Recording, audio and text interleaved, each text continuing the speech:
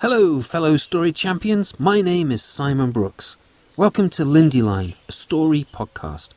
Here you will find old stories, some written by the likes of Kipling and Robert Louis Stevenson, ancient folk and fairy tales retold for a modern audience of families, and original short stories I have penned myself.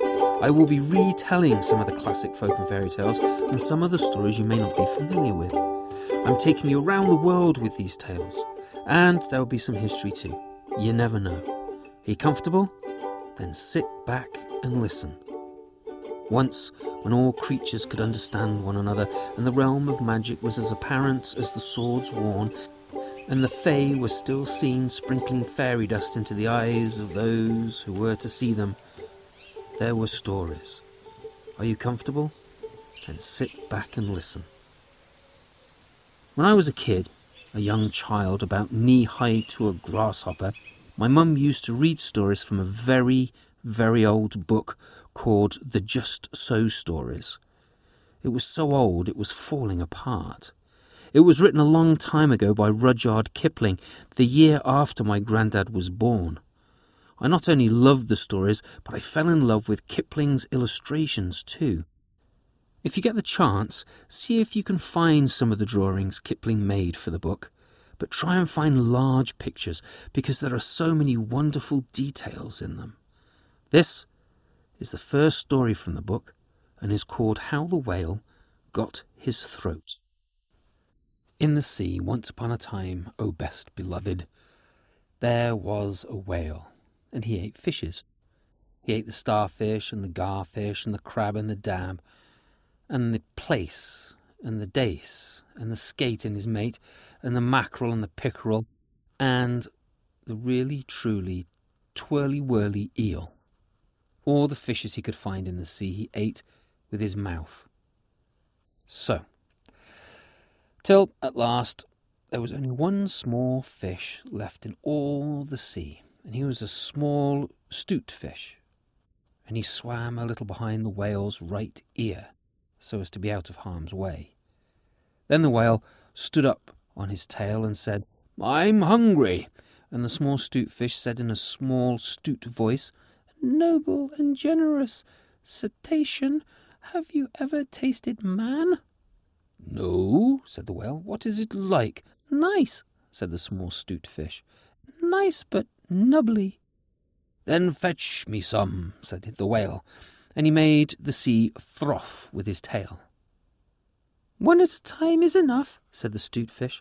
"If you swim to latitude 50 north, longitude 40 west, that is magic, you will find, sitting on a raft in the middle of the sea, with nothing on but a pair of blue canvas breeches and a pair of suspenders, you must not forget the suspenders, best beloved, and a jackknife, one shipwrecked mariner, who, it is only fair to tell you, is a man of infinite resource and sagacity."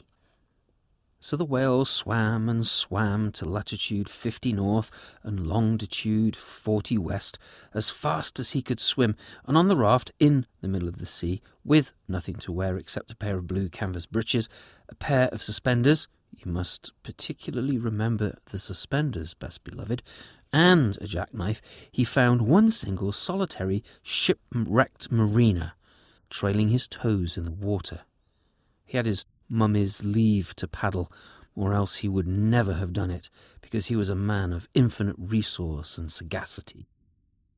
Then the whale opened his mouth back and back and back, till it nearly touched his tail, and he swallowed the shipwrecked mariner, and the raft he was sitting on, and his blue canvas breeches, and the suspenders, which you must not forget, and the jackknife. He swallowed them all down into his warm, dark inside cupboards, and then he smacked his lips, so, and turned around 3 times on his tail.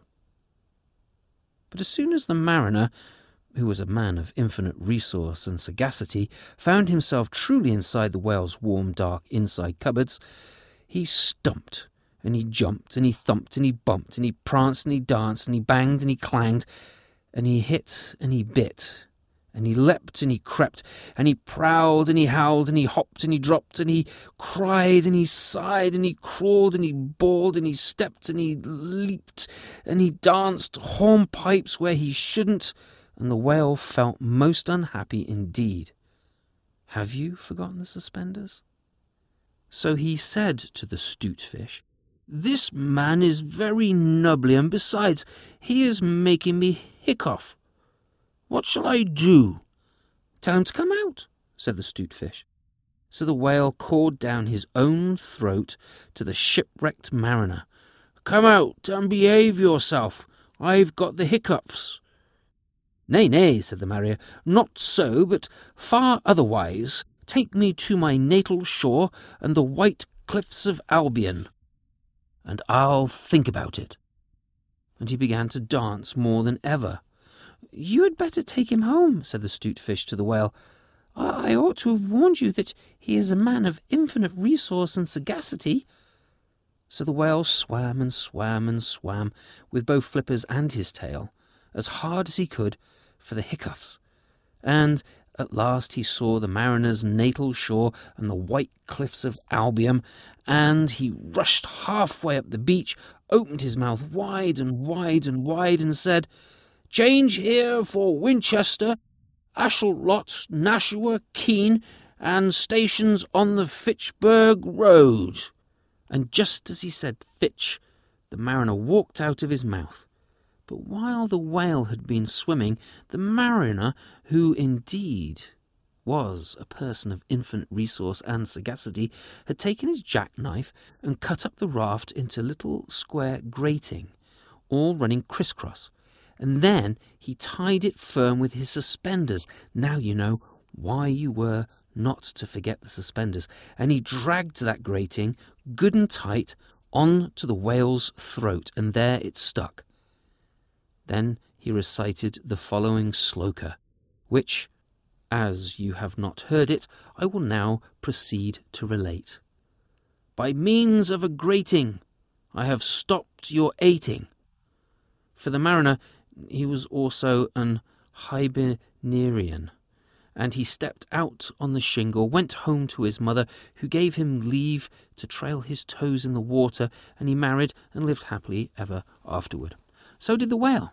But from that day on, the grating in his throat, which he could neither cough up nor swallow down, prevented him eating anything except very, very small fish, and that is the reason why whales nowadays never eat men or boys or little girls. The small 'stute fish went and hid himself in the mud under the doorsills of the equator. He was afraid that the whale might be angry with him. The sailor took the jackknife home. He was wearing the blue canvas breeches when he walked out of the shingle. The suspenders were left behind, you see, to tie the grating with, and that is the end of that tale. Now, this was written a long time ago, like I said, and there's a couple of wonderful words in there that you may not know the meaning of, like sagacity. What do you think sagacity means? You probably know what resource means, a man of resource or a person of resource, someone that's clever, right? They have lots of ideas and thoughts and resources. But sagacity, what does that mean? Well, sagacity comes from being sagacious. And sagacious means that he's really, really smart. Someone that's an authority on something. Somebody that's very, very clever. I wonder where the word sagacious comes from. It starts with saga, S-A-G-A. I wonder if that's got anything to do with it. Actually, it comes from the Old English word sican, which means to inquire or search for, which kind of makes sense, I suppose, because if you're inquiring and looking for knowledge, right, then if you've got that knowledge, then you're sagacious, keenly perceptive, discerning. Ooh, I do like words. Do you like words? I love words.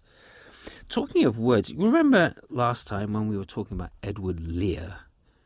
Well, he also wrote a lot of limericks, which are very short poems, which are incredibly silly. And he was actually brought into Queen Victoria in England's palace to teach her how to paint.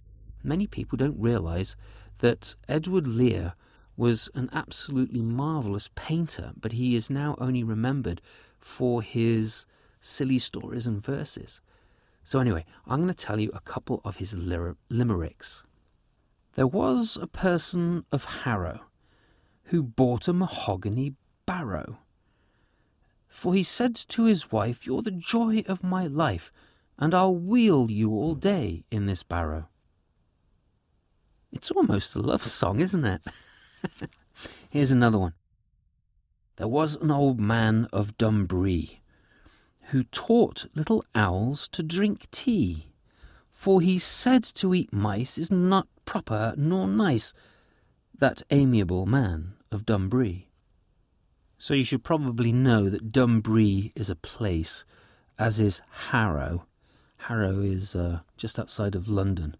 Dunbree, well, it sounds like it comes from Scotland, in the north of Britain. Anyway, that's about it for today. Why don't you try and make some limericks of your own? A limerick usually ends with the same word that ends on the first line. And they all have that do-doodle-do-doodle-do, do-doodle-do-doodle-do, do-doodle-do-doodle-do-doodle-do, do-doodle-do-doodle-do-do. That's the pattern that they use for limericks. And when I say they, I mean those people that write limericks. Well, thanks for listening to Lindy Line, a story podcast. I hope you have enjoyed this episode. By simply subscribing and telling your friends about this podcast will help. But also, please leave a review on Podbean, Stitcher, Apple Podcasts, or wherever you listen to this, as it helps others find these stories. Most podcasts have advertisers. We don't. If you want to drop a price of a dog biscuit for Mo and the cost of a cup of tea for me, that would be lovely. It's hungry work in the woods. You can also become a patron and pay as little as $1 to as much as you think it was worth. If you become a Patreon patron at www.patreon.com/Simon Brooks, you get extra resources and outtakes. You might even see a photo or two of Mo, my wonderful rescue dog, and photographs of our adventures together. #InTheWoodsWithMo. Once, when all creatures could understand one another, and the realm of magic was as apparent as the swords worn, there were stories. I hope you enjoyed today's story.